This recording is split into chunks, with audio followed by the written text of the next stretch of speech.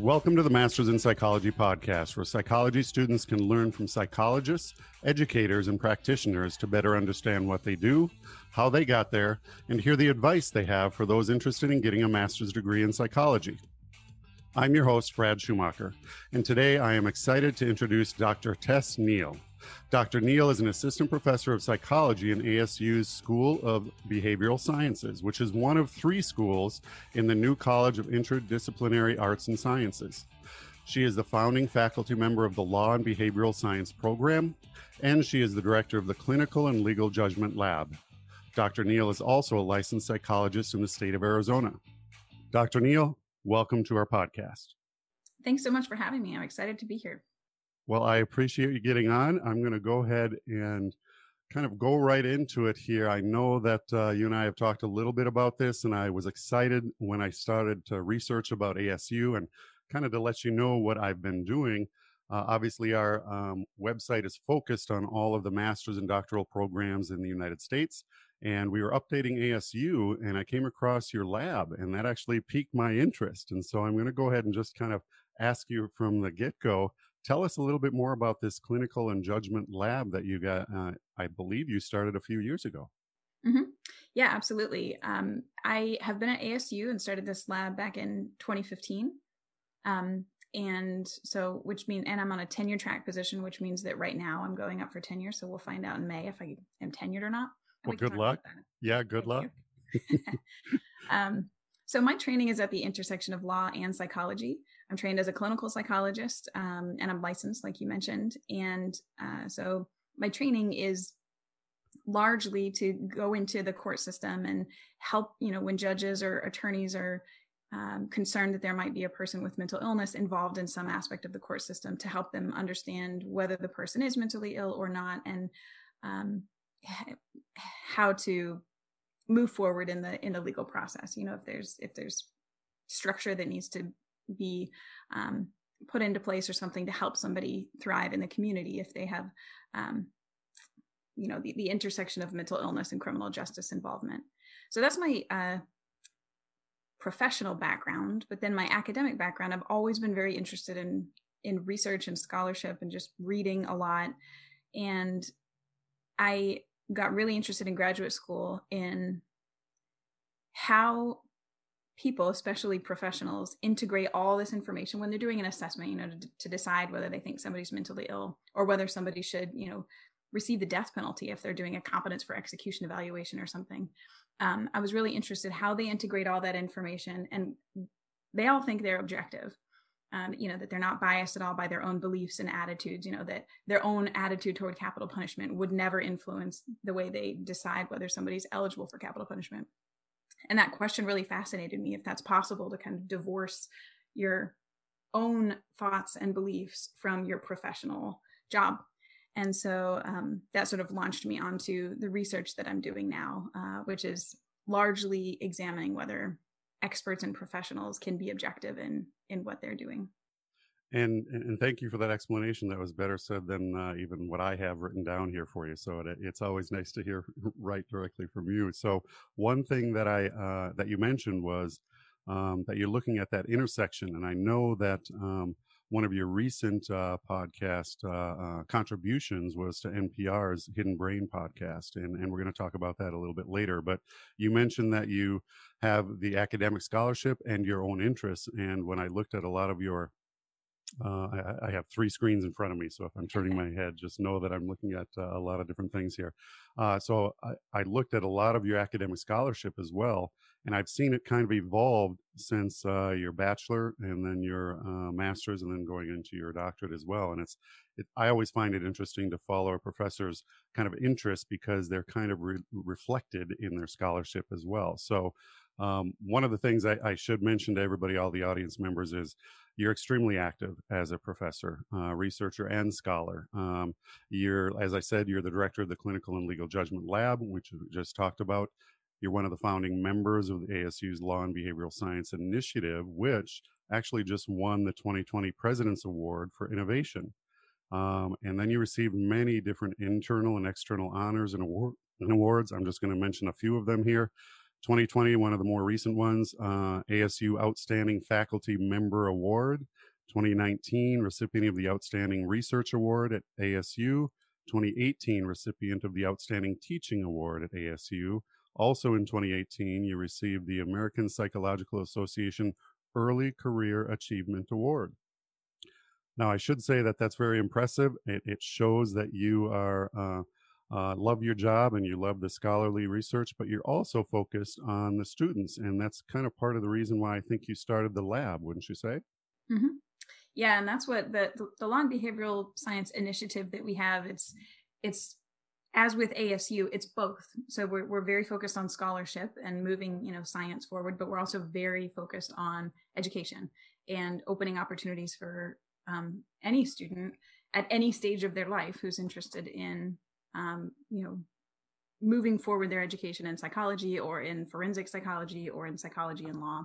So we have a bunch of different academic programs that we can talk about. Okay. Now, I mentioned a lot of internal awards. I did mention one of the external ones by the APA, American Psychological Association. You also received in 2018 an award from the American Psych Law Society, which is the Division 41 of APA, for Early Career Teaching and Mentoring Award. And you also received in 2018 from the Society of the Psychological Study of Social Issues, which I believe is Division number 9, and a Teaching Resource Prize. I could go on, but it's safe to say that you obviously enjoy what you're doing, and your students and your mentors are actually enjoying that as well. So I congratulate you on a nice early career, and I have a feeling you're going to bring us even more exciting research in the future as well. I wanted to step back kind of chronologically and talk a little bit about your early education, and we'll start with your Bachelor of Arts. You received that from the University of Nebraska, Lincoln, and you had a double major in psychology and English and a double minor in sociology and criminal justice. What made you interested in studying all of these areas? I'm a first generation college student, and I come from a military background, which I don't know if that's relevant or not, but it might connect with some people. So my dad was in the Air Force, and we moved a lot. We moved all over the world. And so I kind of had to keep resetting every time we moved, which I think helps develop maybe some interest in broad number of things and resilience. But when I got to college, I had no idea what I was doing. I still don't know what I'm doing, just kind of bumbling along and following the things that interest me.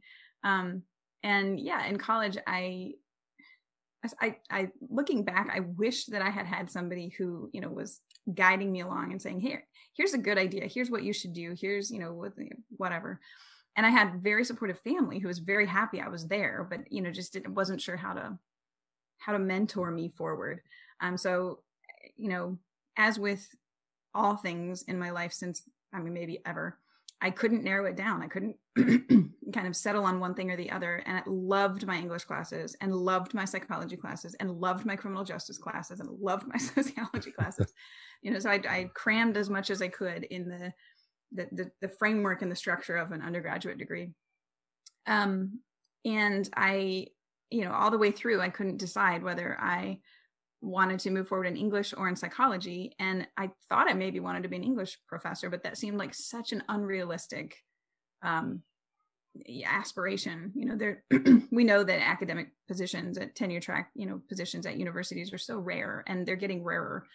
And it just seemed like not a smart calculation to move forward with that. And my family at that point was saying, you need to get if you're going on to graduate school, you need to get a practical, you need to be a doctor or a lawyer, a medical doctor. And so I ended up, moving forward with clinical psychology, even though I was very interested in research psychology, and had my thesis advisor was a cognitive psychologist who was, had some social and cognitive interest, and definitely was an experimentalist, and told me, you don't want to go to a clinical program. You want to go to an experimental program, because, you can go on and do research. And I just felt like that, again, like the English pathway, that felt less practical to me. So I knew that if I had a clinical degree or training, that at the end of it all, I would get a job that would be, much more feasible to earn money at some point. And I didn't know if I was going to end up in a master's program or in a doctoral program, and spread my eggs in various baskets and got into one doctoral program on the wait list, like barely got in, but got in. And I also think that's an important part of the story, because, when you see somebody and you think that they're successful, and maybe they are successful, but they also have failed many, many, many times. And there's this phenomena, I don't know, there's a little bit of a culture thing going on the internet within academic Twitter, for instance, where people are talking about their failure CVs, which I think is really fascinating to learn about. When you look at somebody and you think that, what their accomplishments are so incredible or something, when you learn about how many times they've fallen down or failed or not, not gotten what they were trying to get, I just think it's really inspiring to keep going and, not give up on things. Well, good answer, and I like that you talked about the failures. I like that you thought, "Oh my gosh, I can't even imagine going and becoming an English professor." Now, when you look back, it probably seems more feasible, doesn't it? Yeah, I mean, I ended up being a professor, so in that way, it seems more feasible. But who knows? Right.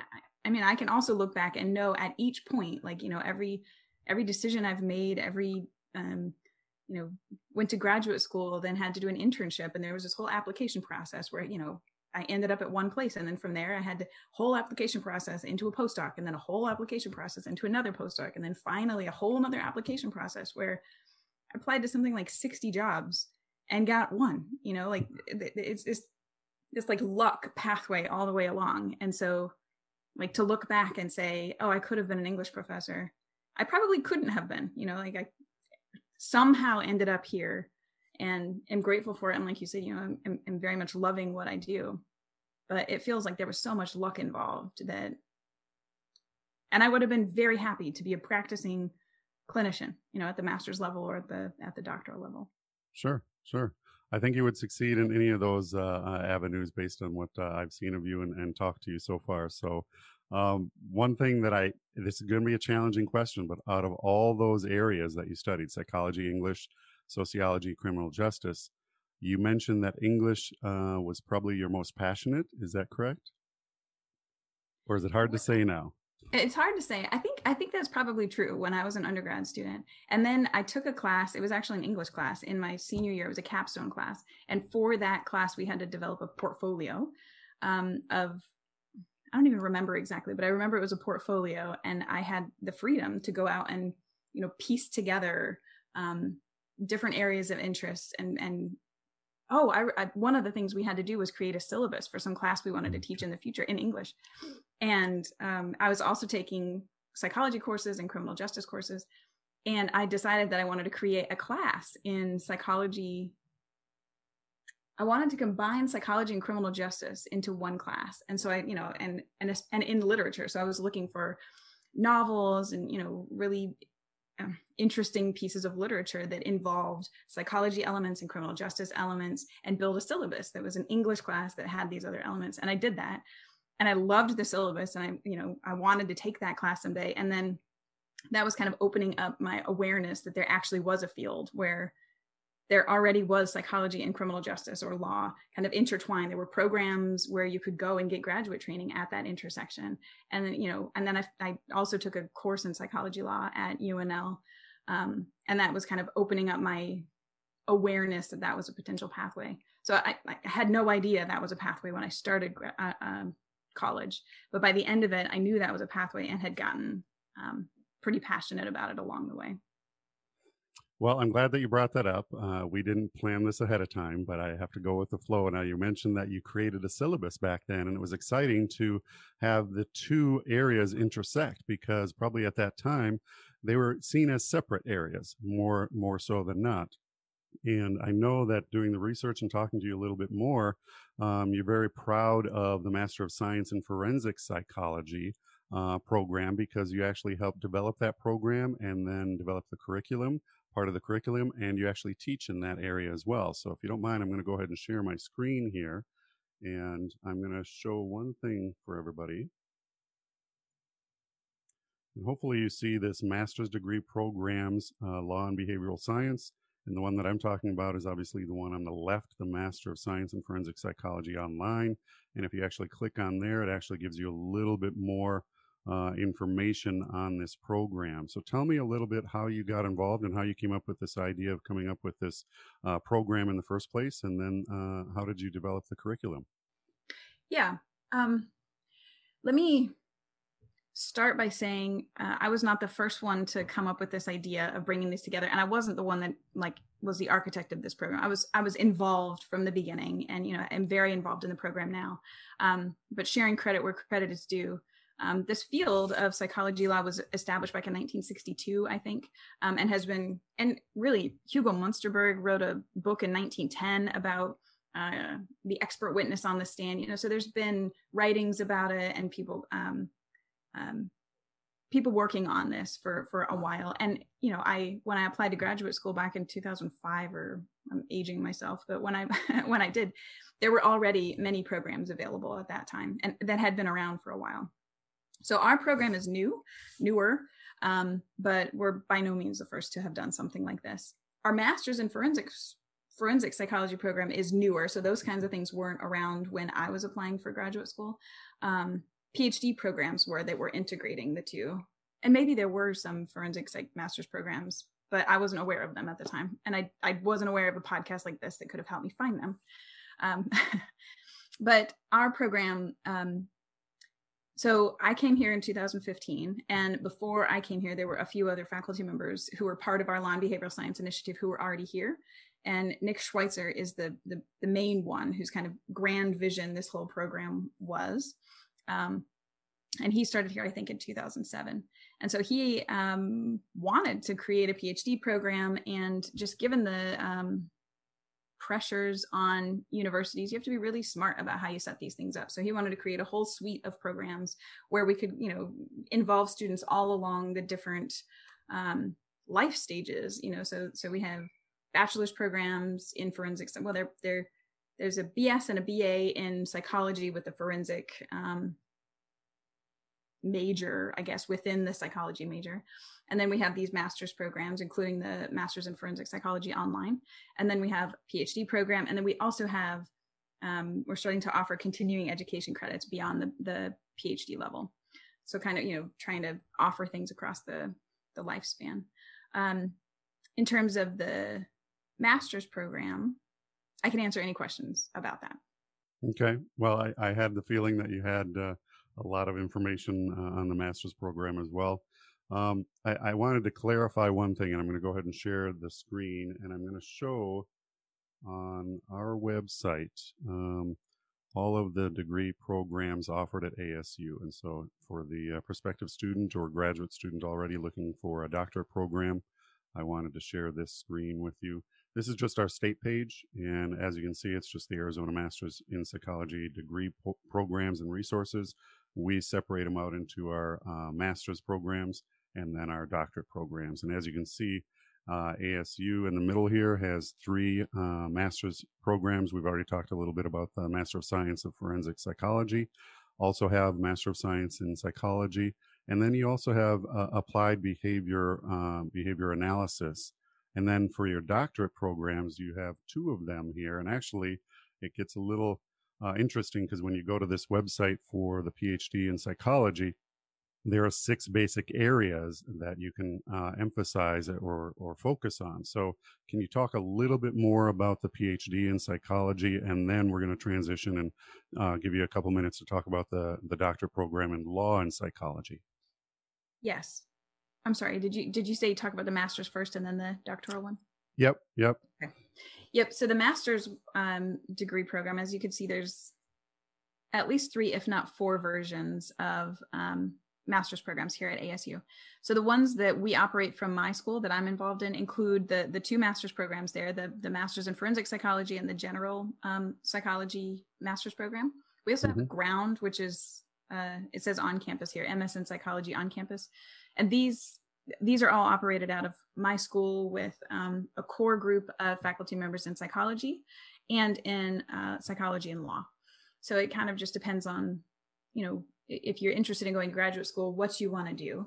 These are, I would say the on-campus program is a more traditional master's program. It's designed to be doctoral preparation type of program. So it's very small.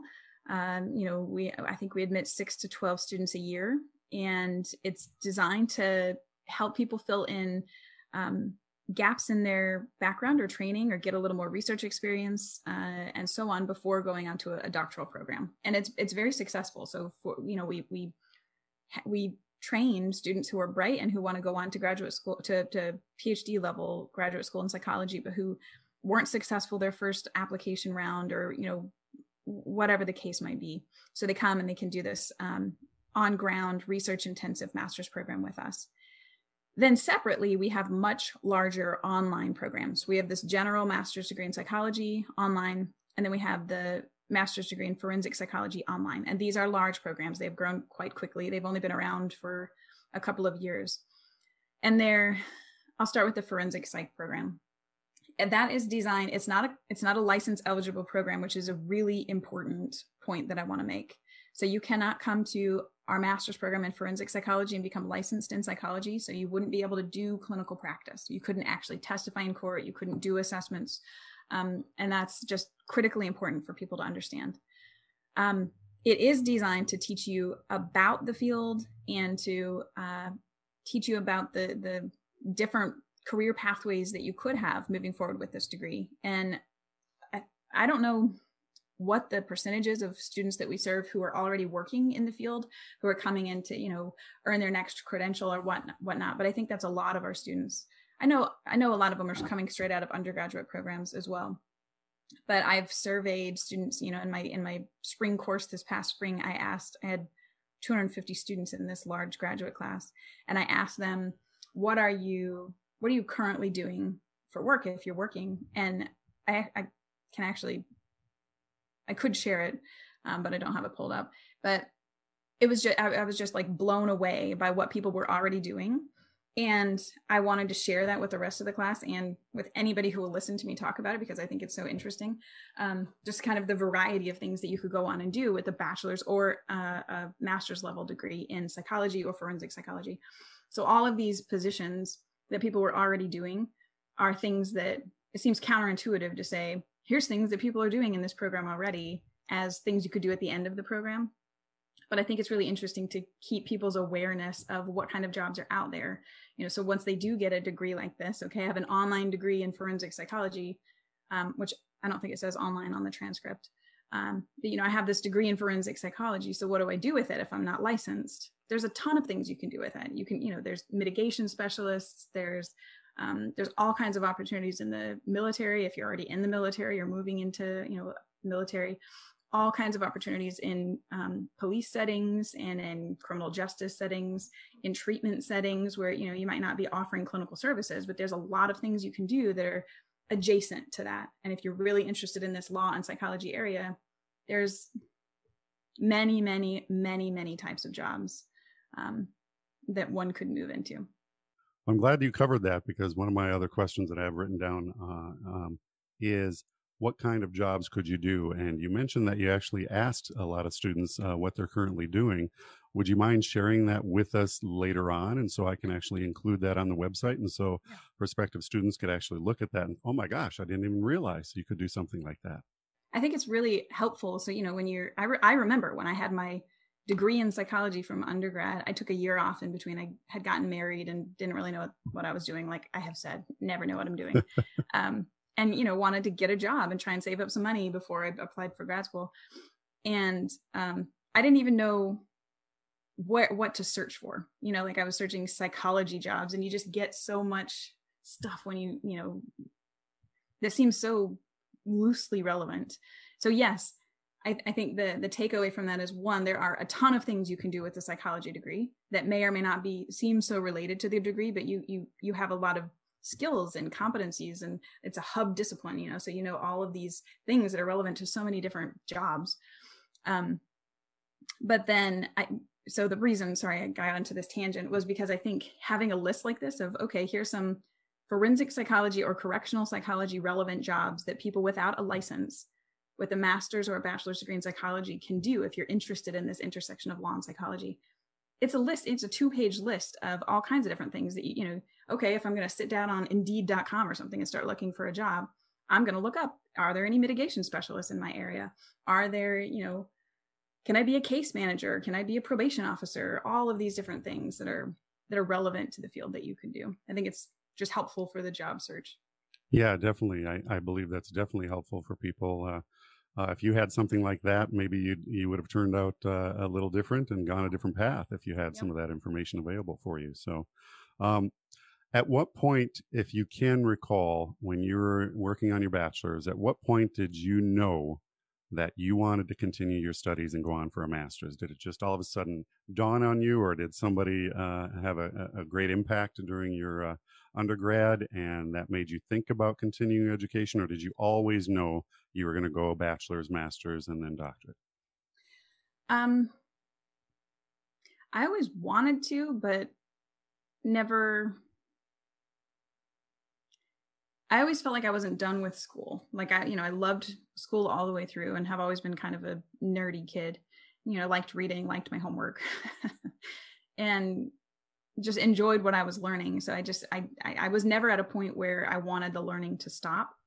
I definitely got burned out. You know, when I was a senior in college, I was done for a while. I was done taking exams, done cramming, like just wanted a break. So I did take a break, but I felt like I wasn't done, you know. And I could have been done. I ended up getting a job at a forensic hospital and working as a psych technician at the bachelor's level and really enjoyed that work.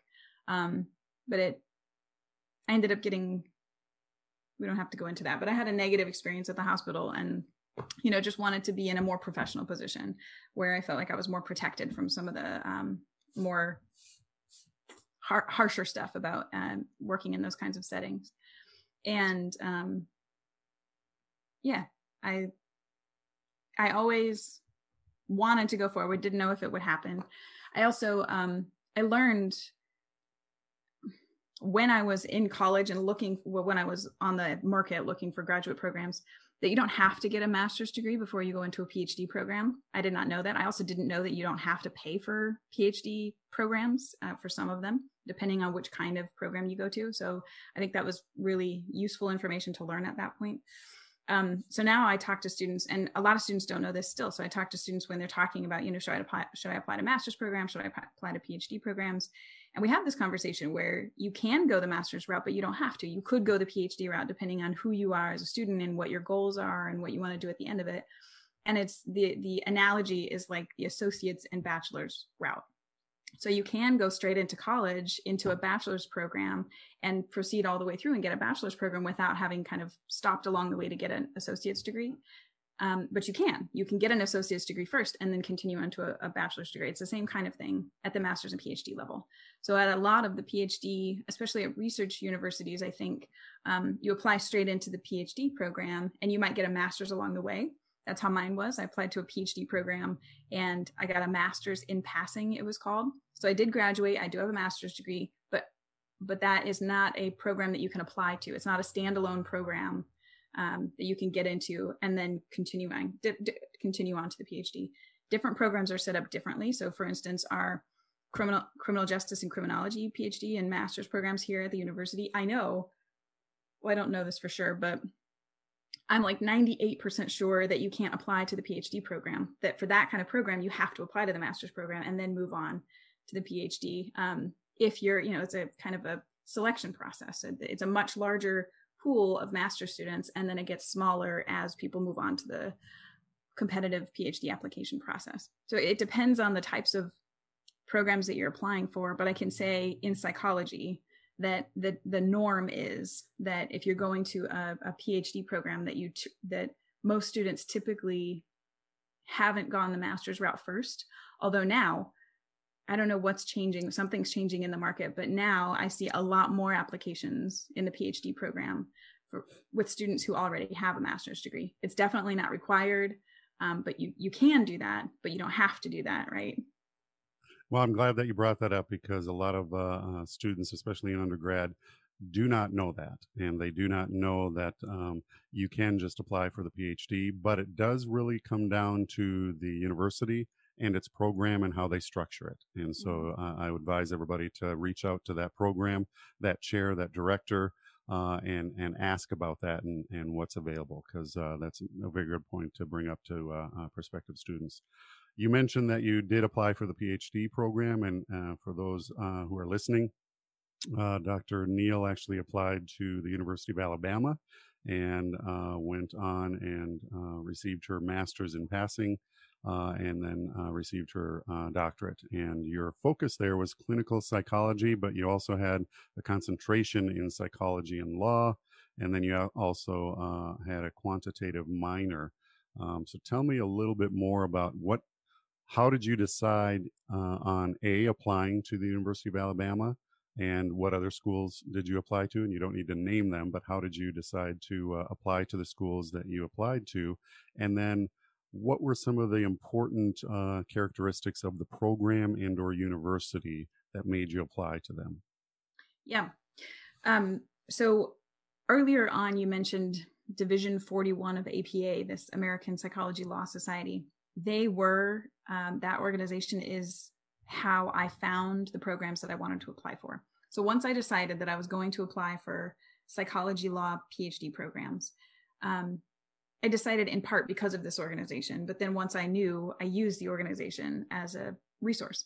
It's a professional society. It has, I don't know exactly, maybe 3,000, maybe 4,000 members, people all over the world, but largely American. And then there are kind of parallel organizations. There's one in New Zealand and Australia called ANZAPL, which is a cool name. There's a EAPL, there's a European version of it. And these are, and there's a Canadian versions and British and all over the place. And these are all professionals who are interested in the intersection of psychology and law, or psychiatry and law, but depends on kind of which organization. But anyway, so Division 41 is the American Psychology Law Society, Division 41 of the American Psychological Association. And they meet annually. They have a convention, just like lots of other professional organizations do. And it's so much fun. So you can go to this annual convention and you can hear about all the latest research in psychology and law, and network with people at different universities and students and professors who are all interested in the same thing that you might be interested in, if that's what if you wanted to pursue a path like this. And there's clinicians who go here who are doing kind of forensic psychology or correctional psychology with human people, with mental illness or mental health at the center of what they do. But then there's also a lot of experimentalists who are in they're not trained clinically. They may care about mental health and mental illness, but that's not what their research focus is. They might be studying emotion as it relates to how attorneys are perceived, or developmentally, how children might testify in court effectively. So there's all these different ways that all the different subdisciplines of psychology can be applied to the legal setting. So it's really kind of interesting to go to this conference and hear all these people and learn about what they're doing. So I had done my undergraduate thesis at the University of Nebraska-Lincoln with, I didn't even tell this story. This is a good story. Let me back up. I went to a little seminar I had to do. It was a 1-credit thing for psychology majors. And, it was like what you need to know about being a psychology major. And this was maybe my sophomore year. I don't remember exactly. But I learned for the first time ever in that seminar, if you want to go to graduate school in psychology, you need research experience. And I didn't even know what that meant. I didn't know what research experience was. I had no idea how to get research experience. But I thought maybe I wanted to go to grad school in psychology. And so I was, trying to hedge my bets and proceed with English and psychology, and, didn't know what the hell I was doing. Sorry, I didn't know what I was doing. And went knocking on faculty members' doors to ask if I could get involved with research. And most people weren't in their offices, or I don't think anybody turned me down, but, just wasn't successfully finding anybody who was open to research experiences. But there was one faculty member in his office, and I knocked on the door. He said, "Come in." And I asked, I learned that I'm supposed to get research experience. Do you have any openings? And he was like, "Actually, yes." So it just so happened that I caught him at the right point in time. And now on the other side of that, I understand how how tough that can be, especially at a large university like ASU. We have so many students who want to get research experience, and I love doing research with students, and I do as much as I can to mentor and engage in research projects with students. But it's like the scale of the university is just, it's really hard to meet everybody where they are and get them the experiences that they need. So, professors are constantly trying to match people with anybody who has an opening in their lab or whatever research, if somebody's collecting data and we can engage more students, we coordinate and try and get people into labs. So on this side, I know I have had to say no to so many students that I would love to be able to work with. So I know, again, that was another point of luck where I found somebody who had an opening, who was willing to work with me. And he happened to be a psychology law scholar. So in part, I learned about the intersection of psychology and law from him and his work. So I ended up doing I had to do a master's thesis, an undergraduate thesis for the honors program. And I ended up working with him. He was my advisor for that. And it was on a very psychology law topic. It was within his research wheelhouse. It was on juror perceptions of eyewitnesses. And so, it was a cognitive psychology with law kind of project. So that's how I kind of bumbled my way into research. I forgot where we were in the story because I went on. I was asking you basically, how did you decide on the University of Alabama? Part of it was APA kind of directed you there, and then this experience with that story that you just talked about. Mm-hmm. So, in part because of his influence, I found their website, this American Psychology Law website, and they have a really active student organization, one of the best. They've won some awards from APA. So they do a really nice job of engaging students and helping them find resources for moving forward in this field and whatnot. So they also have a resource kind of like what you put together here, with all of the programs in that are available in psychology and law, in any version of that intersection, at the bachelor's level, at the master's level, at the PhD level, at the postdoc level. And it's just an incredible resource. So that is the resource I use. I just basically applied to almost all of the clinical psychology programs that had some forensic or law involvement. I also had applied to a couple JD PhD programs. There are several programs that offer dual degrees in law school and a PhD program. And then, like I said, I was accepted to one place. And I went to the place where I was accepted and was very happy to go there, and, loved my experience there. Well, you spent some time there. From your vita, it actually shows from 2007 you received your Master of Arts, and then 2012. So a good 5 to 6 years at the University of Alabama. Do you have any fond memories, if you could select one or two, from the University of Alabama in your experience there? Oh yeah, lots of fond memories. But I like I told you about my background. I come from kind of a blue collar type military background, and we're big football fans, or my family is. And so I went to the University of Nebraska Lincoln, which has a big kind of football culture, and got to go to games there and just kind of engage in that culture, which I enjoyed. And then in graduate school, at the University of Alabama, I started before Nick Saban is the coach there, and he's a very winning coach. And it started kind of that dynasty started when I was there. And so just being involved from the beginning of this very winning football team and all of the culture that goes along with that. There's bad things about it, but there was plenty of fun things about it. And I definitely look back on that pretty fondly. So basically the top 3 things that I kind of summarized for you: the influencers, undergrad who gave you that opportunity to do your first research, APA and the guidance that they provided. And I should say to the audience that if you're not familiar with the APA, find them on the internet, because they have all these different divisions. And as we talked about, Dr. Neal was talking about the Psych Law Society, Division 41. If you go to that website, each of the different divisions actually provide, well, what are we about? And then news and updates and other resources. So if you're interested in a certain area, go ahead and go to the APA website and then find that particular division. And then that will give you some guidance as well. And then the third thing that influenced you was football, it sounds like. So you really got caught up in that football, starting that program out there as well. But after we've talked about your undergrad and your master's and your doctorate a little bit, can you offer some advice for those seeking a master's or a doctorate? Kind of what would you like to have known back then, and what would you share with prospective students now?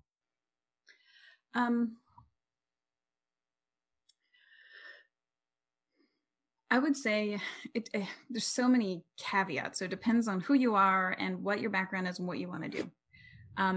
So I guess I can only speak from my own background and experience. I, again, didn't know what I was doing, but could have gotten myself into a situation where I ended up with a lot more debt than I realized how bad it could be. So maybe things are going to be changing here in the United States, but for now, there are a lot of programs out there that are very expensive, that are at for-profit institutions at the master's level and at the bachelor's, at all of the levels, but especially when you're looking at graduate school, I think. So I think it's worth you and anybody who's interested in further education in psychology looking at how expensive these programs are and what the outcomes are for students who graduate from these programs. So I know from being involved in the field that there are so many people who end up at the end of their graduate training with huge, huge bills of debt that they may never be able to pay back, just given the amount of money you can make as a psychologist is maybe not enough to pay back some of these huge mountains of debt from these big, programs that are especially at for-profit universities. And that can happen, at the master's level and at the PhD level. I would say be wary of that. Another thing to look for is if you're going the clinical route, if you're applying to clinical PsyD or PhD programs, is look at whether the program is accredited by the American Psychological Association. And there's now a new accrediting body called PCSAS, which is a psychological science accreditation body, but they have parity in the states that are offering it. They have parity with APA. That's kind of beside the point. That's more for people who are interested in the science of psychology, of clinical psychology. But if that's you, you can look at their website, pcsas.org maybe, but it's the psychological science clinical, I don't know, something like that. I can share it or help you find it if you need to. But APA is the bigger one and the more traditional one. So you don't want to go to a program that's not accredited, a clinical program that's not accredited by the APA. You will end up struggling to get licensure wherever you are, no matter what state you're in. And, you couldn't be hired by the federal government, like a position at the VA or something like that, without an APA accredited degree program.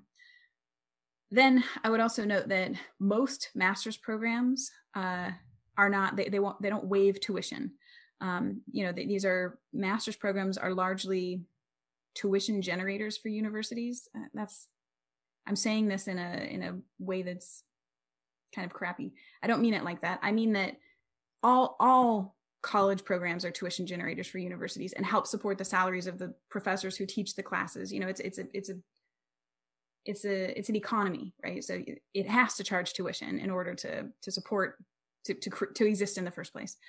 But there are lots of variations on that, where especially students from backgrounds where they don't have money that they're going to be able to pay for, programs that cost a lot. There's all kinds of scholarships and supportive things that you can apply for to fill in those gaps where things are going to get expensive. Definitely at the master's level, there's scholarships involved. APA is a really good resource on this as well. So if you end up going to a master's program that's fairly expensive, you can search for scholarships and other elements of support that can help you pay for them. In addition to that, like I mentioned before, a lot of the PhD programs don't cost money. I did not know this. I went to a graduate program where my tuition it's not waived is not quite the right word, but they have a different model in place for some of these PhD programs. So at the University of Alabama, where I went, where a lot of other clinical programs are, if you work through the program for part of you have to get clinical hours anyway. So like I was working at the state hospital in this program that was set up by the university. I was working at the state forensic hospital, providing services under supervision. So helping these organizations with their workload, but also they were paying the university for this, and so again, it was a type of economy, but this meant that the university was able to pay for my tuition. So I did end up coming out of graduate school with some debt, but nothing like would have happened if I were at a for-profit institution. So I would say look for, if you're applying to master's or PhD level programs, ask around, find out, what the tuition is, how the graduates are succeeding or not from those programs, how, on average, what kind of jobs are they getting on average? What are the salaries that they're making? Are they going to be capable of paying back the debt that they're going to incur by going to those programs? And look for scholarships and things like this that can help support. And then one other thing I would mention is that like our master's programs, especially the on-ground program, but also the online versions, we've set them up so that, yes, there is tuition involved. But we also have all kinds of opportunities to recoup some of that cost. So there are positions for course assistants, which are basically TAs or teaching assistants that help with all of these classes. So you get to work with professors. If you're in the online program, you can work with professors to help teach some of the classes that you've already taught before. You're not teaching them, but you're helping the professor manage the course, basically. And that comes with a stipend that can help pay for the tuition. And the same thing with the ground program. So if you were to come to the more intensive, research intensive ground program, we have a statistics and methods lab that helps support a lot of the online and in-person programs, but it's a lab where students work, where they offer services to help students who are struggling with statistics or whatever in any of their courses. And those are paid positions, some of which come with a tuition waiver. So even at the master's level, you could find support that might help with some of the cost involved in graduate school. It's so hard to find some of this stuff because it's not that it's not transparent. It's just not, I don't know what resources you can look for to find out those things. But I think maybe with some of the program directors, if you ask about things like that, you might be able to find out if those opportunities are available. Yeah, that's what I found when I was working on my master's and a doctorate, is it wasn't really advertised that you could actually go out and offset some of the tuition.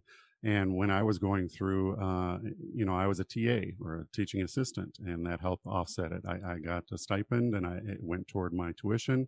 And then every school may call it different, something different, a teaching fellow, a TA, or, they might actually say that it's a grant, it's an in-house grant or a fellowship, anything like that. So yeah, all of the audience should definitely keep that in mind. And we actually have some suggestions on our website of how can you offset some of the tuition. What I liked about the ASU websites for these programs, I didn't look at all the programs, obviously, but the related programs, is they actually are pretty upfront about, hey, total number of classes, total number of credit hours needed for this program, and then you can actually talk to an advisor or a chair and find out a little bit more, and then find out the cost per credit.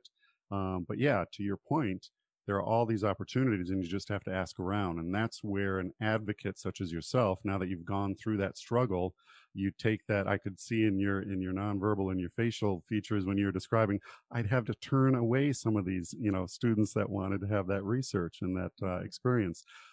So that's the key, is just to ask around and network, and then eventually luck may come your way and you might find that opportunity. The timing is right, just like what you experienced in your undergrad with the bachelor's. So thank you for sharing all that. Very good advice to our students and prospective students as well. And now you're at ASU, Arizona State University. Kind of tell us how you ended up there after you received your doctorate.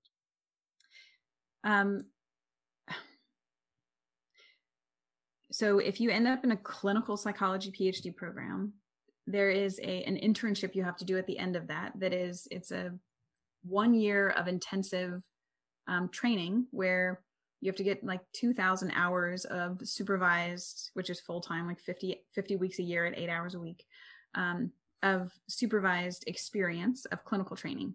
And there's a whole process. It's a whole process. And so, you mentioned that I was at Alabama until 2012. That last year, before you can get your PhD, you have to do an internship wherever you match, which is, it's a medical model. The dental schools do this, medical schools do this. There's this match process. You have to match somewhere across the country and then get your 1 year of experience. And then you can get your PhD. So that's another thing to look for, I guess, if you're applying to clinical programs. What is their match rate for internship? Because there are some programs that if they have a crappy match rate and you can't get placed in your internship, you can't earn your degree. That's gotten a lot better. There was a real imbalance when I was going through back in 2011. Now it's better, but anyway, it's still something worth paying attention to. So I ended up at the University of Massachusetts Medical School for that year of internship. And that was in part because it was one of the internships available that offered some forensically relevant training. So I was able to do some forensic relevant work with forensic patients and clients in the state hospital there as part of my internship. Then they had part of the reason I applied for that internship also was because they had a postdoc program that was separate from their internship program, but it was at the same place. Like I had mentioned before, I was married. Was trying to apply for opportunities where I wasn't going to have to keep moving my family. So applied, for that internship, then stayed. I was lucky enough to get into the postdoc for the second year. So we lived in Massachusetts for 2 years there.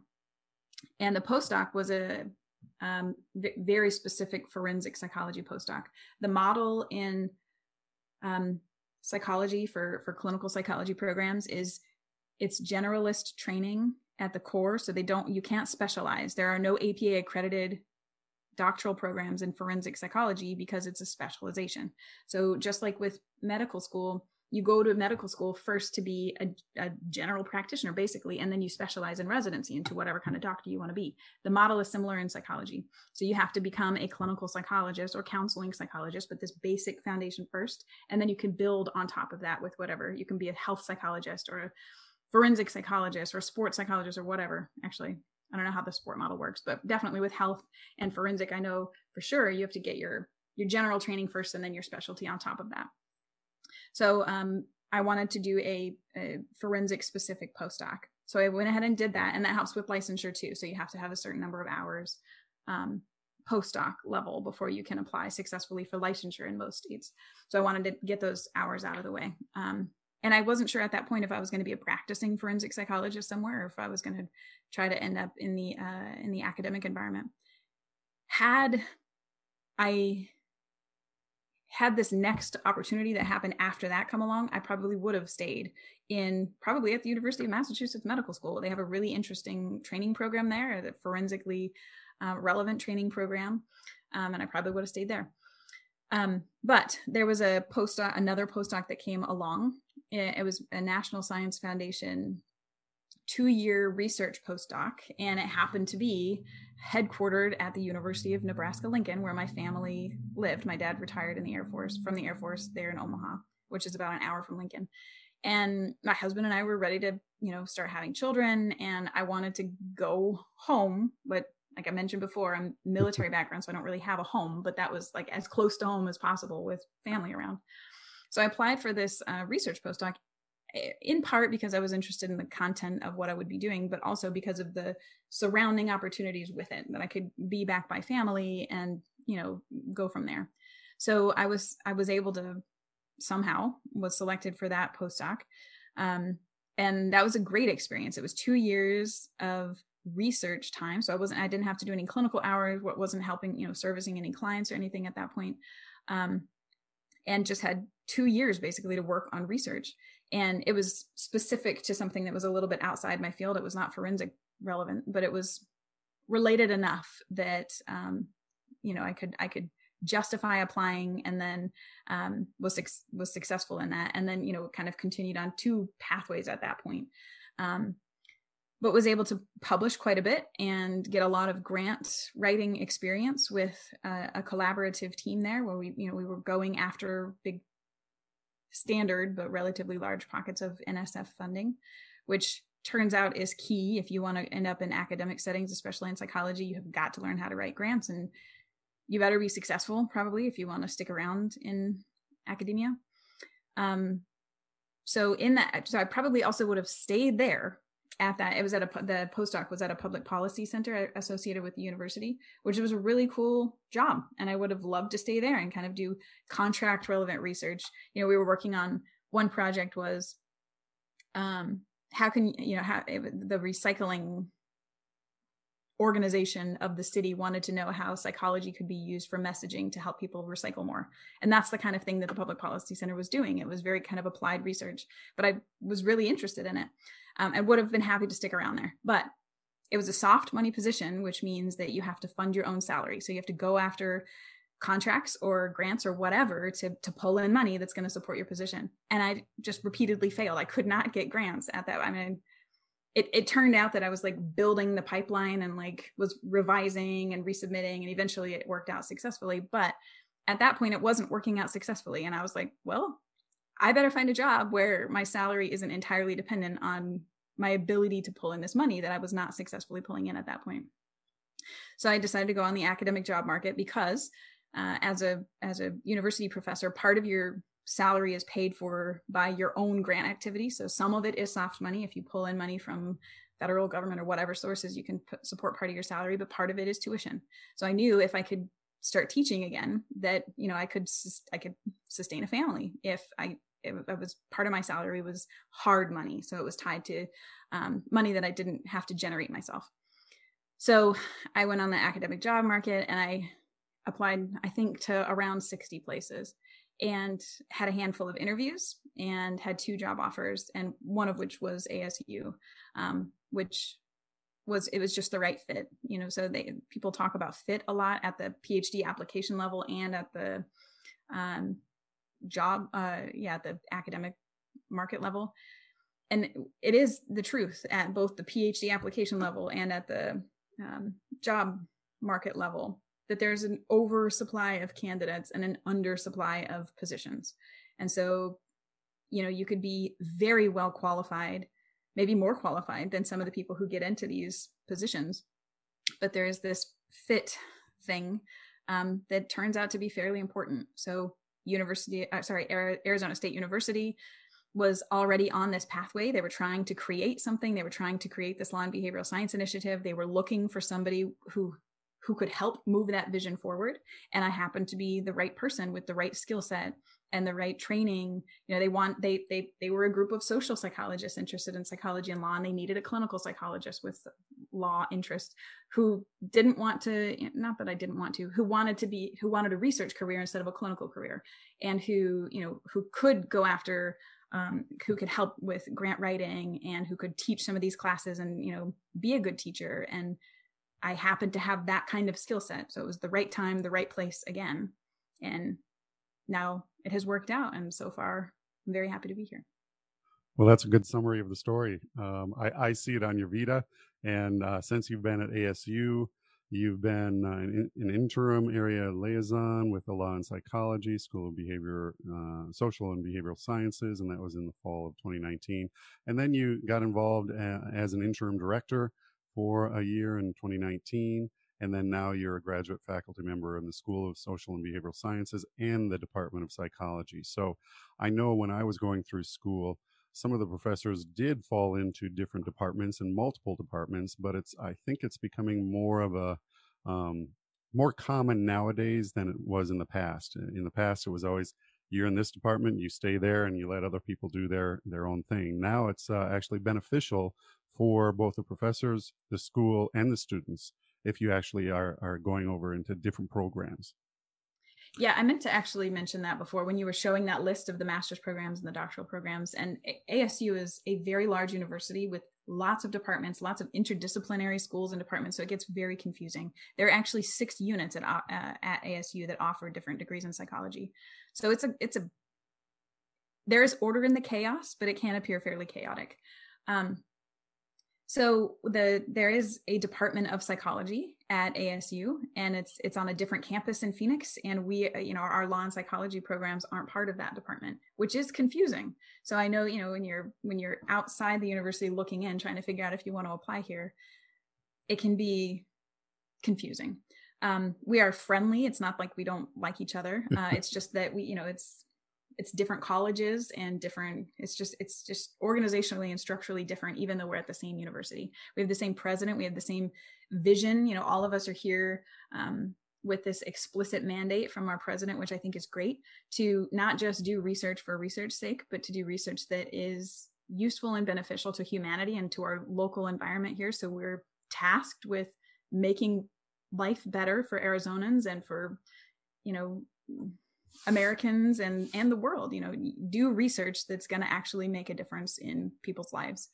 And so I really appreciate being part of ASU and having a president who's pushing forward this kind of more applied mandate to do work that's relevant. I also wanted to mention that the other master's program that was on the list, the Applied Behavioral Analysis program, I'm pretty sure that is a license eligible program. So if you're interested in psychology and think you might want to apply to ASU, that is a program that has a more kind of direct pathway to a professional licensed type job outcome. But it's you would have to be an applied behavioral analysis. So it's a very specific type of job outcome. There's a master's degree in counseling psychology here at ASU. And at one point, I think they were a license eligible program. I don't know all the details of that program, but I know that there is this another program at ASU that is that's offering a psychology degree. Yeah, and we did see that as well, and that is more on the counseling route.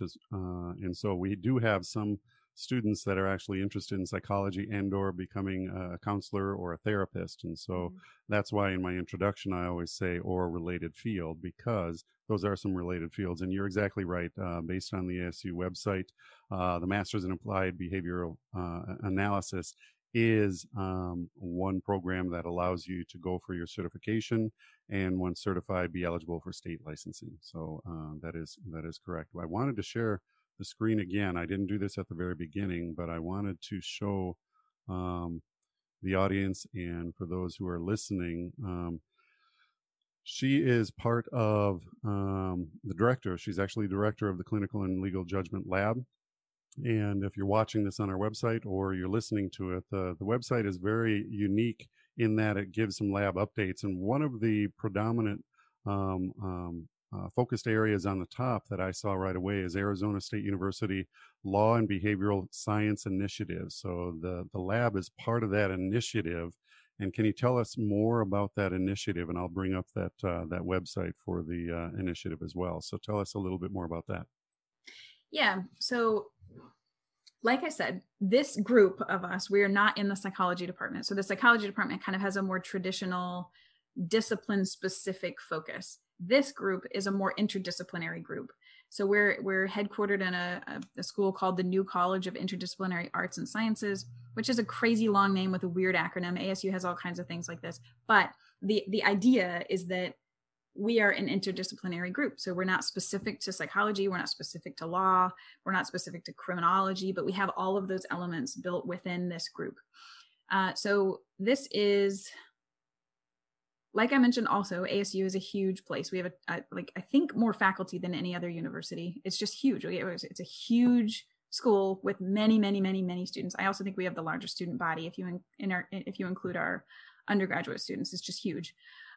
But within all of that size and scale, it allows us to find each other at this place. And so there's a whole bunch of psychology law faculty members at ASU, and this initiative pulls them together across all kinds of different colleges and schools and says, we are alike in the sense that we are all interested in this application of psychology or the intersection of psychology and law. But some of us are in this new College of Interdisciplinary Arts and Sciences. Some people are in the law school. Some people are in the School of Criminology and Criminal Justice. Some people are in the psychology department.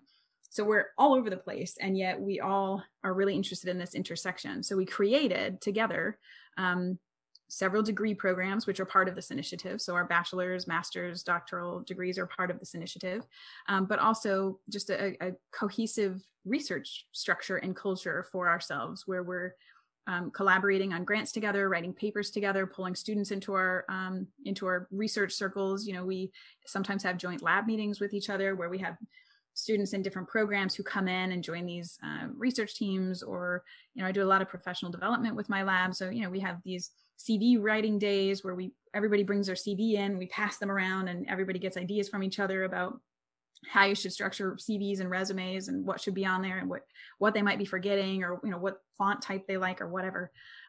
We have graduate application days where when people are applying for graduate school, they can bring in their drafts of their personal statements, and we'll all read them and pass them around and give feedback. And so we try to do things like that as well. But yeah, this whole group is just it's I think there are 14 tenured or tenure track faculty members who are part of this in all kinds of different schools and programs, but we're together are offering these degree programs and trying to move the science of law and psychology forward. Well, it sounds like it's very student focused and very application focused as well, instead of just science. So I also noticed that the ASU Law and Behavioral Science Initiative won the 2020 President's Award for Innovation. Congratulations, first Thanks. of all, on that. As I understand, you were one of the 8 founding members, and you kind of went into what the shared focus is for not only the founding members, but all the faculty members that are involved in this initiative. I'm going to go ahead and share my screen again and share that website that actually gives a little bit more information on this. And it actually is the ASU Law and Behavioral Science Initiative wins 2020 President's Award for Innovation. And of course, we're going to share some of these websites on our website when we post this podcast as well. But it's very impressive to see that this was just in 3 years' time, your group was able to bring this up to that level where the president actually decided on awarding you this award for innovation. And this website, if you can see it online, for those of you who are listening, it's just talking about some of the background, who was involved, and then it actually lists the founding members down here. And of course, you see Dr. Tess Neal down here with the School of Social Behavior Sciences in the New College, one of the 3, as I mentioned before. And then it tells you a little bit more about its founding and some other information. So that's great work. I like seeing stuff like this because, as you know, our website is focused on helping graduate students and future graduate students. And this is one of those ways that you do help. And even sharing CVs, let's share and give ideas. Back when I was going to school, we didn't really do that. You kind of did that by yourself, and then you went into your professor and your advisor and got that. But you get one opinion. This way, you're getting many different views and opinions as well. So I like that you're doing that. You mentioned earlier about grant writing, and I know that I kind of gave you a heads up that very impressive grant writing. I did see you talked about fails as well, and I'm not calling you a failure in grant writing, but I did see the ones where you didn't get the grant. And so it just shows to our audience that you keep trying, and that's a learning, stepping tool, and going forward. You even have, I think, 2 or 3 that are still active. And I should mention that one of them you're actually sharing on Twitter recently, and I'm going to kind of share this screen because this is kind of a call for participation, and you're actually utilizing some of the NSF award for this. While I'm bringing this up, I think you're nodding your head, you know which one I'm talking about. Yeah. Tell me about this grant and what the goal here is on your Twitter feed here. Hopefully you can see this. I think you can. Yep. Yeah. So this is a project where we're recruiting right now licensed psychologists, and it's an NSF funded project. The National Science Foundation funds basic research, so they also want some use and applied relevance. But it has to be, if you're going to get NSF funding, you have to be moving science forward in a way that's in a more basic way. So the basic part of this particular project is when we first started, I was talking about my interest in expert judgment and whether people can be objective, and the conditions under which people can be objective. And if they're not objective, what can we do to reduce the bias in their judgments? That's what this project is about.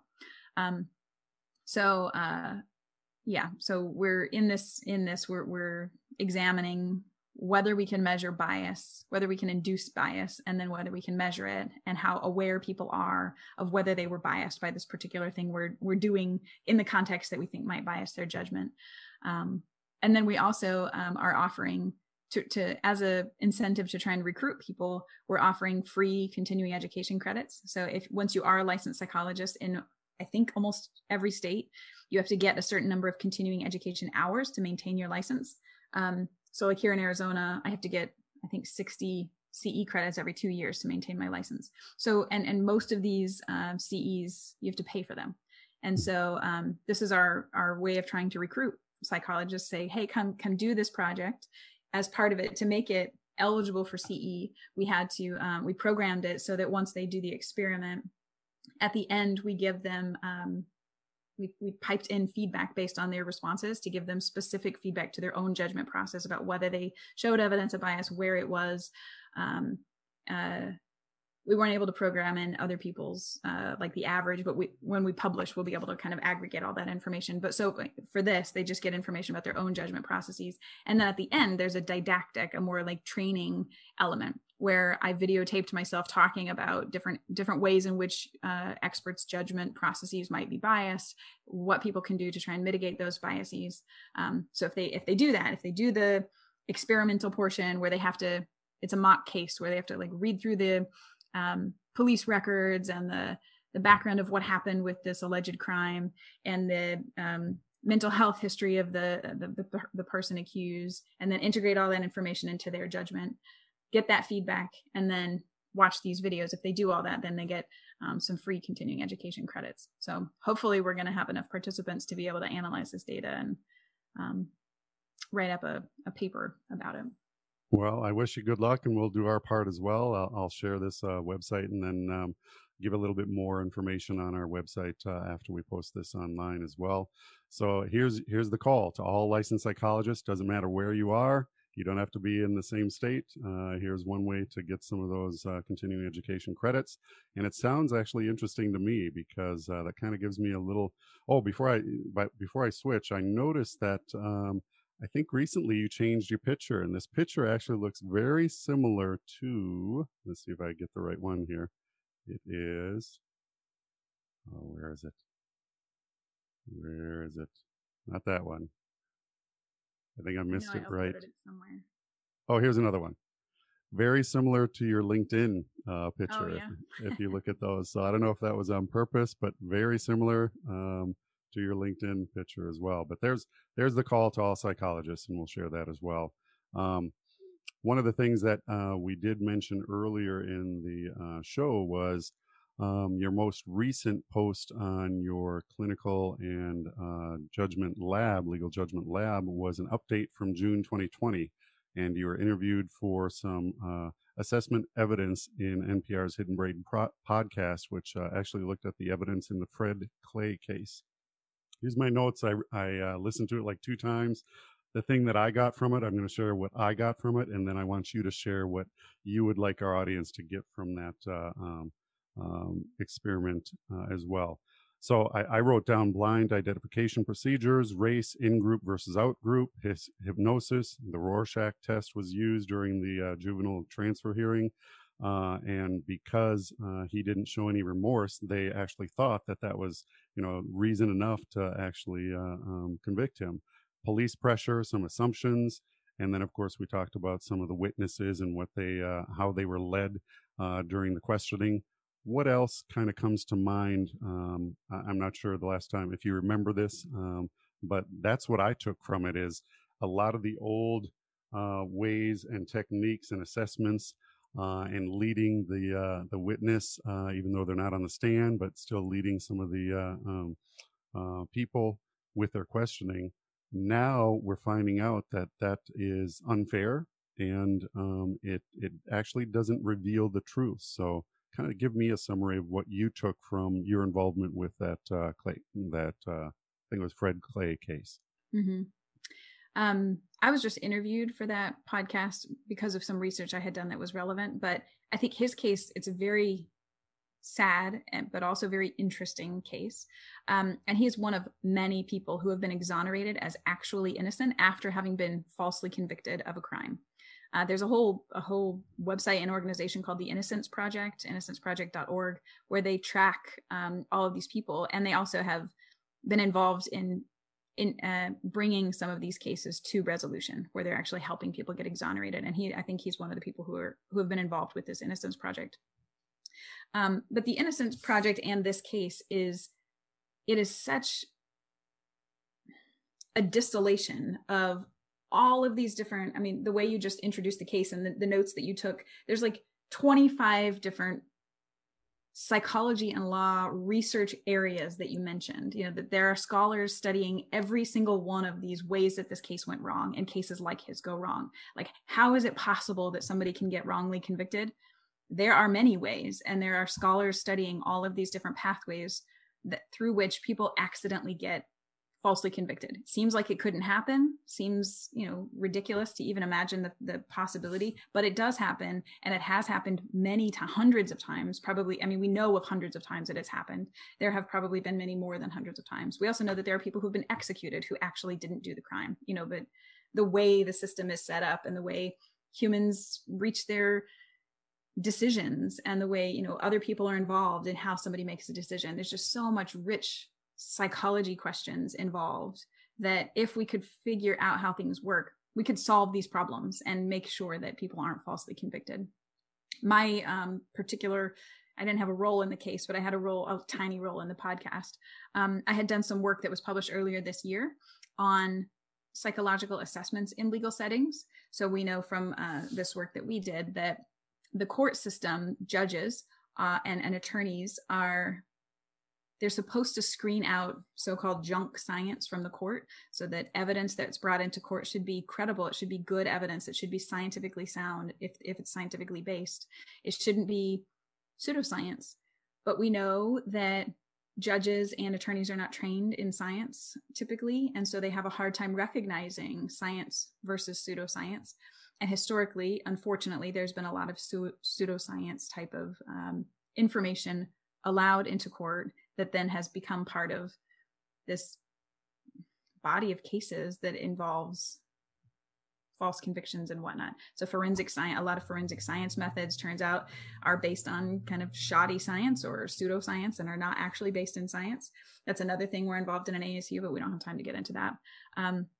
But my one particular project was on psychological assessment. So, when a clinician does a diagnostic assessment of a person and uses some kind of test, like an IQ test or a Rorschach, to measure some trait or capacity of the individual that they're assessing, and then if they bring that evidence into court and testify about it, one would hope that evidence and those tests that they're bringing into court are scientifically sound, that they're psychometrically and technically sound instruments. Turns out that that's not the case. There's a whole lot of junk being brought into court by psychologists, and that the court is not screening it out. So part of our project was just kind of shining a light on the fact that there's some shoddy science happening with psychological assessments in particular, and that the courts aren't screening them out. So we're trying to help psychologists figure out how to pick better tests that have more scientific integrity, and help the court figure out how to challenge it and exclude it and recognize it when it's not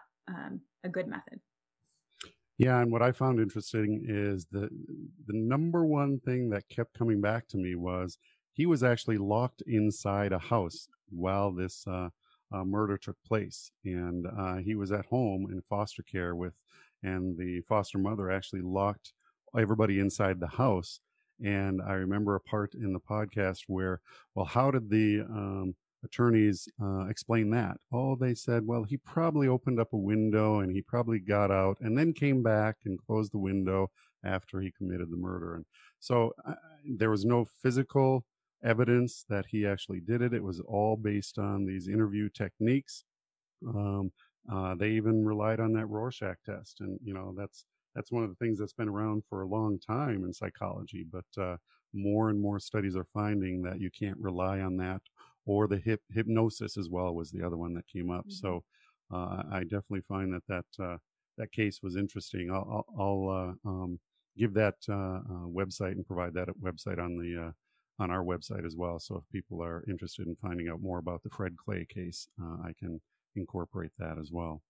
One more quick thing about that. Yep. So with the Rorschach in particular, I think it's just fascinating because if you don't know, the Rorschach it's a series of ink blots. So it's just a piece of paper basically where there was ink put on it and they smushed it together and pull it out. So there's standard ink blots now that happened, and now that they use this set of these ink blots. And the idea is that the clinician can show the person being evaluated this ink blot and say, tell me what this looks like to you. or some variation on that. And then whatever the person says about what that looks like to them, the clinician then interprets and says, okay, well, based on what you said, that means X or Y or Z about who you are as a person.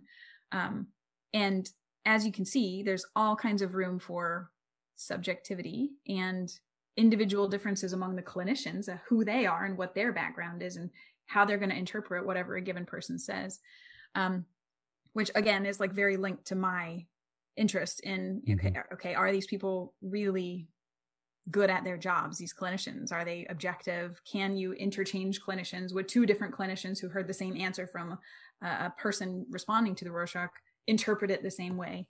There is some body of evidence for the Rorschach where they're trying to standardize it and make it more scientifically credible, but my own perspective on that at this point is that kind of information is really useful in a treatment setting. So, if you go to a therapist and they're trying to help you deal with some baggage that you have from earlier on in your life, that could be really helpful for finding out what that is and dealing with it. But not so much for like, okay, this person's life hangs in the balance. Let's use this very subjective tool and interpret what it means about this person. I don't think it belongs in the court, but it's, that all the time. It's like the number 2 used tool in the court. Right. And that's interesting. You mentioned earlier about junk science, and I think you got involved and you mentioned some previous work. That's why you're involved in this NPR podcast. I think the one that I found was the one that appeared in Psychological Science in the Public Interest, and it was entitled Psychological Assessments in Legal Contexts. Are courts keeping junk science out of the courtroom? I think that's the one that you're referencing. So I'll keep that on our website as well. The other thing that I wanted to bring up for the audience is, you've had a lot of input on some of the courses, some of the programs, the lab itself, but soon after you received your doctorate, within 3 or 4 years, you were actually recognized by the Association for Psychological Science as a rising star. And so tell me about what that means, and I'll bring that website up here, but tell me, how did you feel when you actually were advised and told that you made the list, and did you have to submit your name, or did somebody else? Tell me a little bit about that procedure. Yeah, the Association for Psychological Science is a kind of sister organization to the American Psychological Association. APA and APS used to be the same thing. And then in the late 1980s, they kind of split off, and APA is the more practice-oriented, relevant organization, and APS is the more scientific, relevant organization. But they're two very large organizations in psychology. So APS a few years ago started doing this where they were recognizing what they called rising stars in the field. And now there's a lot of people who have been recognized as rising stars, and all over the world. So APS is not specific to America. So there's scholars in early career scholars in psychology all over the world who are doing really kind of interesting or innovative work in psychology, and this is just a way for APS to recognize that and highlight the work of these early career scholars, help them find each other, help others find them. It's kind of a neat thing that they do. And I'm pretty sure I did have to apply for it, but also I think you had to have letters of recommendation. I don't remember now, but there definitely was a process involved. And I know they award this to several people each year, maybe 20 or 30 people each year. So it's a good number of people now who have been recognized as kind of rising stars in the field. Yeah, well, congratulations. I mean, it's nice to be recognized and included on this list. And you're exactly right. When I was scrolling through a lot of these, many of them are out of the United States, so I think they take any applicants and consider them from anybody in the world as well. So congratulations on getting that achievement and that award as well. Thank you. I did want to bring up another thing you have been involved in, and actually the school, ASU, is involved in, and I'm going to say Plus Alliance Research Fellow. I don't know if they just say PLUS or Plus, but I'm going to bring that up as well. Tell me a little bit about what you know about the Plus Alliance Research Fellow.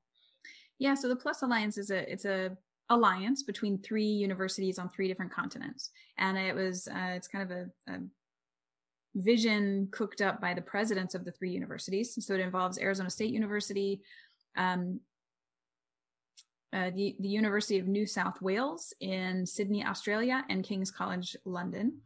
And the idea is that these 3 universities will use their resources and talent, the faculty and students involved in the universities, to try and solve some of the grand challenges of the world. So grand challenges are big, hard, almost intractable problems that are facing humanity. So can we leverage the capacities of these universities together to try and tackle some of these big problems?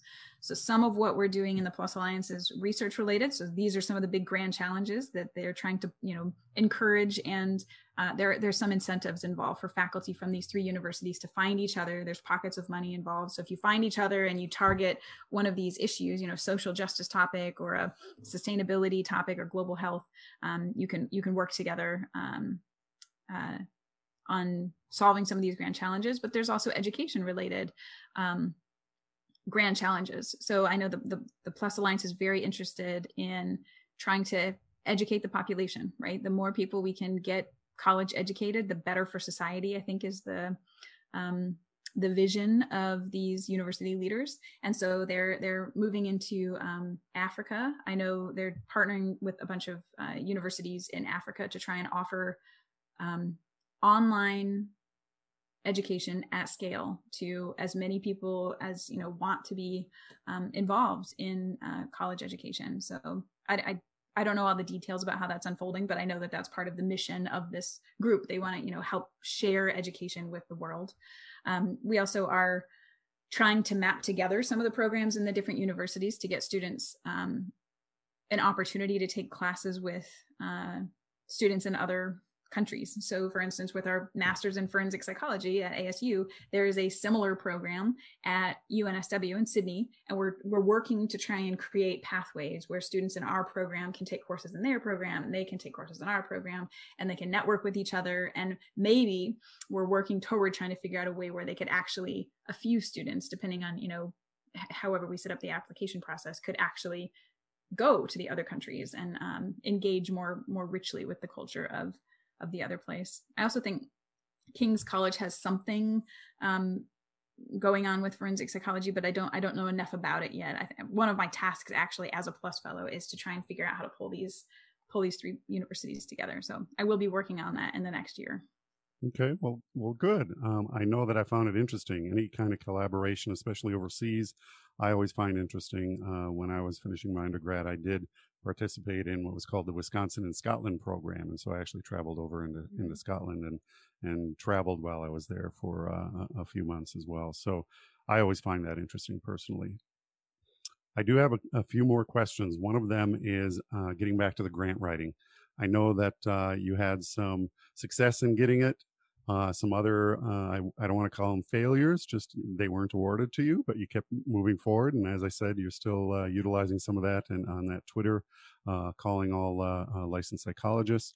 Do you have any advice now that you've been doing grant writing for some time? Any advice for other professors or early professors in their career who have little or no experience in grant writing? What kind of advice would you offer them?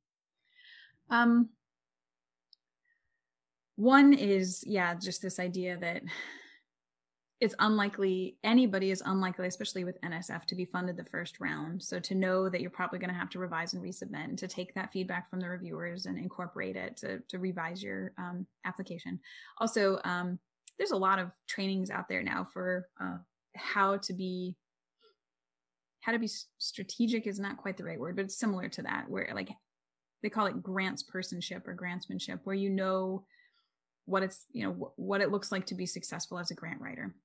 So one of those things involves going to, figuring out how, if you're applying to NSF, what's NSF's mission? What are they trying to do in the world? Like what do they want to do with their money? And then, figuring out where you might fall within their organizational structures. They have all kinds of different programs and things that they fund, different disciplines, different interdisciplinary areas. So, you have to do some homework to figure out where you would fall in the organization, where your work might be funded. That's true of any grants, any agency. So NIH, the National Institutes of Health, NIJ, National Institute of Justice. There's a lot of these kind of big federal funding agencies where you would have to do that kind of homework to figure out where you might be fundable, and then read any of these agencies, read their advice to applicants. So they publish like documents where they say, okay, here's how you apply for a grant to us. Here's what you need to have in your grant. And you need to read those things. They're technical and boring, but if you don't read them, you're not gonna learn how to be successful with those agencies. There's also, I just keep talking about the federal agencies, but there's also all kinds of philanthropies and other ways of finding research funding dollars. There are, like at ASU, that we have a various different ways searching. I can't think of the word I'm looking for, but like you can go there and you can search. You can say, okay, what are all the different grant opportunities available to me, like given my research area or whatever. So there's these algorithms that will combine results for you, so you can figure out, oh, I've never heard of the Robert Wood Johnson Foundation. Oh, okay, yeah, I see how this might be, how they might fund my work or whatever. So they can help you find places where you might apply. Sure. We're almost done. I appreciate you hanging in there. I do have two other questions for you. One of them, I just wanted to highlight that you did receive the Salim Shah Early Career Award in 2016. And this is where I actually saw or remember seeing that other picture that looked very similar to your Twitter picture right here. So this is the one where you received that Early Career Award for contributions to psychology and law. So this picture is very similar to that one as well. So I like both of them, but I just wanted to, how did you, is this another one where you applied or somebody made a recommendation? A lot of times awards are, where you apply versus somebody else recommends you. Tell me a little bit about this. Yeah, this was the same kind of thing. This one is more, I don't know if it's more competitive than the APS one. It might be, but it's also a smaller pool. So this is specific to the American Psychology Law Society, Division 41 of APA. And they also, it's co-sponsored by the American Academy of Forensic Psychology. So they basically award this award to one person a year from the entire field of psychology and law. And it's, just recognizing somebody whose early career contributions to scholarship are notable for the field. And I think that was a pretty significant award at the time, and still, it feels like a fairly nice accomplishment. So it was pretty nice to have that happen. I did apply for it, but it also involved, I had to have letters of recommendation. So there is effort involved from multiple people for that to come together. Sure. Well, congratulations. Like I said earlier, I could go on and on. One final question before I get to some of the fun questions that I ask all of my guests. What are some of your future plans and goals? I know that you talked about the PLUS and helping out there a little bit more. Of course, continuing the lab and the work that you're doing there with your students. What other things are on the horizon for you? So I mentioned earlier that I'm up for tenure this year, so I'll find out by May, or probably in May, whether I'm tenured. Hopefully that's going to happen, but you never know. If that does happen, then I'll move on to the next phase of an academic career. There are 3 ranks for academic professors. So the first is assistant professor, which is what I am now, which is typically untenured. And then the second rank is associate professor, which is typically tenured, which just means it's when you're not tenured, it means the university they want you to establish yourself as an excellent scholar and teacher in the field. And you have a certain period of time. It's like a long probationary period. It's typically 6 years to develop at ASU. The criteria is a national reputation. So if you do that, then you can stay with the university and get tenure and get promoted to the associate rank. If that doesn't happen, you might be doing good work, but lots of people end up not tenured, which just means, okay, you move on to a different stage of your career, probably at another university, or like if I don't get tenure, I'll go on and probably start a forensic practice or something. So if I do get tenure, then I'll move on to the associate level. And then typically, I think that's another 6 years or so where you try and establish, at least at ASU, an international reputation. So you got to keep plugging along and doing good science and teaching well, and try and broaden your reputation in the world, and your impact in the world. So if I'm studying pseudoscience in the courts, then I need to also be helping the courts, trying to educate actual attorneys and judges about this to make an actual difference, not just publishing it in some obscure journal, but getting that information to the people who could make use of it. So eventually I hope to make full professor, but that's definitely way down the line. So we'll see if that ever happens. ASU has started this forensic science initiative, which is very similar to the law and behavioral science initiative in some ways, but it's broader because it involves any discipline. Really, it's not just behavioral science. It's, there's all kinds of STEM disciplines. We have geneticists, we have chemists, we have geologists, we have anthropologists, all kinds of different disciplines, but people who are from any discipline who are interested in trying to work toward to solve the grand challenges of forensic science. That's just kind of starting up. So I will be heavily involved in that. And just trying to kind of move forward that vision. And I also am starting to do more in terms of service to the field. So when you're pre-tenure, you do a lot of trying to establish your own body of work. And then as you move up into the next kind of stage in your career, you can do more for the field. So I'm now serving as an associate editor of a couple of journals, and have agreed to edit a special issue of one of the journals specific to this question of psychological assessments in legal settings. So right now we're working on that, pulling together a special issue on that topic. That's kind of what I'm doing over the next. I have other research ideas too, and I will be applying for more grants and hopefully. Right. So in other words, just a few things you're working on. You're kind of busy. Yeah. So some of the questions that I ask everybody, because our audience likes to find these answers out. A good fun one is, what is your favorite term, principle, or theory, and why?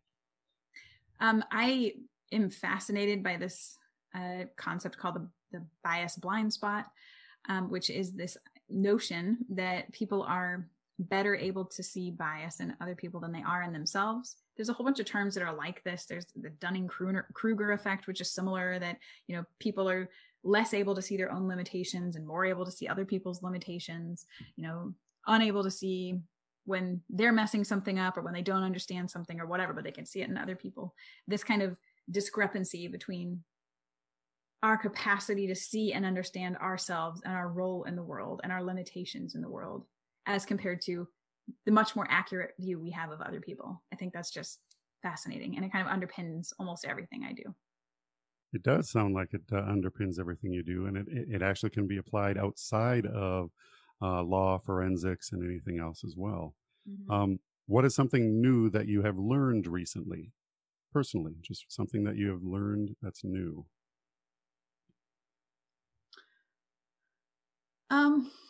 That's a good question. I learn new things all the time. And at the moment I'm blanking, in part because I have little kids and stay up late trying to work. And so I'm not always functioning at full capacity with my brain firings. I think I would say, like, over the past several months, I've learned, just given the chaos of this year with politics and the pandemic, I have learned the role and value of civic engagement, and have become much more educated about politics and the importance of engaging civically, locally and beyond, and have much more of a desire to be present and involved in my kind of local environment. I've always kept my head down and just worked, and wanted to make progress in my own little area of the world. But I think if we all do that, then our big picture society isn't going to sustain itself. Like, there have to be people who are engaged and involved in trying to make democracy work. I think there is a part of our culture, some of the taboo topics finances, sex, religion, and even politics. Some people would include that. And I think more and more people are trying to challenge that and allowing people to feel safe in sharing their views instead of feeling attacked. One of the things when I was teaching for a long time was the idea of brainstorming, and I would set up the rules for brainstorming, even though I would specifically say you do not critique, you do not evaluate, because as soon as you start doing that, that closes down that brainstorming. And I think the same thing holds true if you're sharing your ideas on any of those taboo subjects, especially nowadays going through COVID and then going through the election year. People are very verbose. Some of them are a little quiet, and you have to plead with them to get their opinion. So I agree with you that it is almost a civic duty and obligation if we want to move forward as a society to share your ideas and beliefs. Is there anything else that you would like to discuss or bring up in this podcast? Not that I can think of, although as soon as we get off, I'll probably think of something. But we've covered a lot of ground here, so this has been fun. We did, and I appreciate you staying and holding in there. We actually did cover a lot. I'm going to give one more plug to ASU. I found this on the About ASU website, and I was very impressed with this first one down here. Number 1 in the U.S. for innovation, ASU ahead of MIT and Stanford. Very good accolade and recognition. And even the number 5 position there, it says 1 of 5 in global impact and research, outreach, and stewardship. So I wanted to share that. And obviously, ASU is very well known in many different areas, not only in your fields, but many different fields as well. And I think you're right. It's got to be in the top 3 or the top 1 in terms of vast number of people enrolled, students, graduate, faculty, very high powerhouse in the industry as well. So I wanted to thank you again sincerely for taking time out of your schedule and going back into your office and doing this interview with us. I believe our audience is really going to get a lot from this. You shared a lot of your experiences and advice. And again, I wish you the best of luck on your tenureship, and I'll follow up with you later on in the year and see how you're doing. I will, of course, follow you on Twitter and LinkedIn. So if our audience wants to find out a little bit more about you on each of those social media websites, they can find it through our website. But Dr. Neal, I really appreciate you taking the time. I've learned a great deal from you, and thank you for sharing your thoughts and your advice with us. Absolutely. Thank you for having me.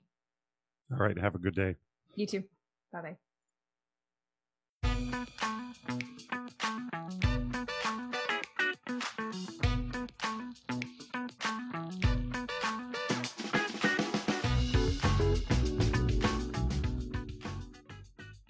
Thanks for listening to the Masters in Psychology podcast. If you want to learn more about our guest or listen to other podcasts, you can visit our website, mastersinpsychology.com, where you can search through all of the schools in the United States that offer advanced degrees in psychology.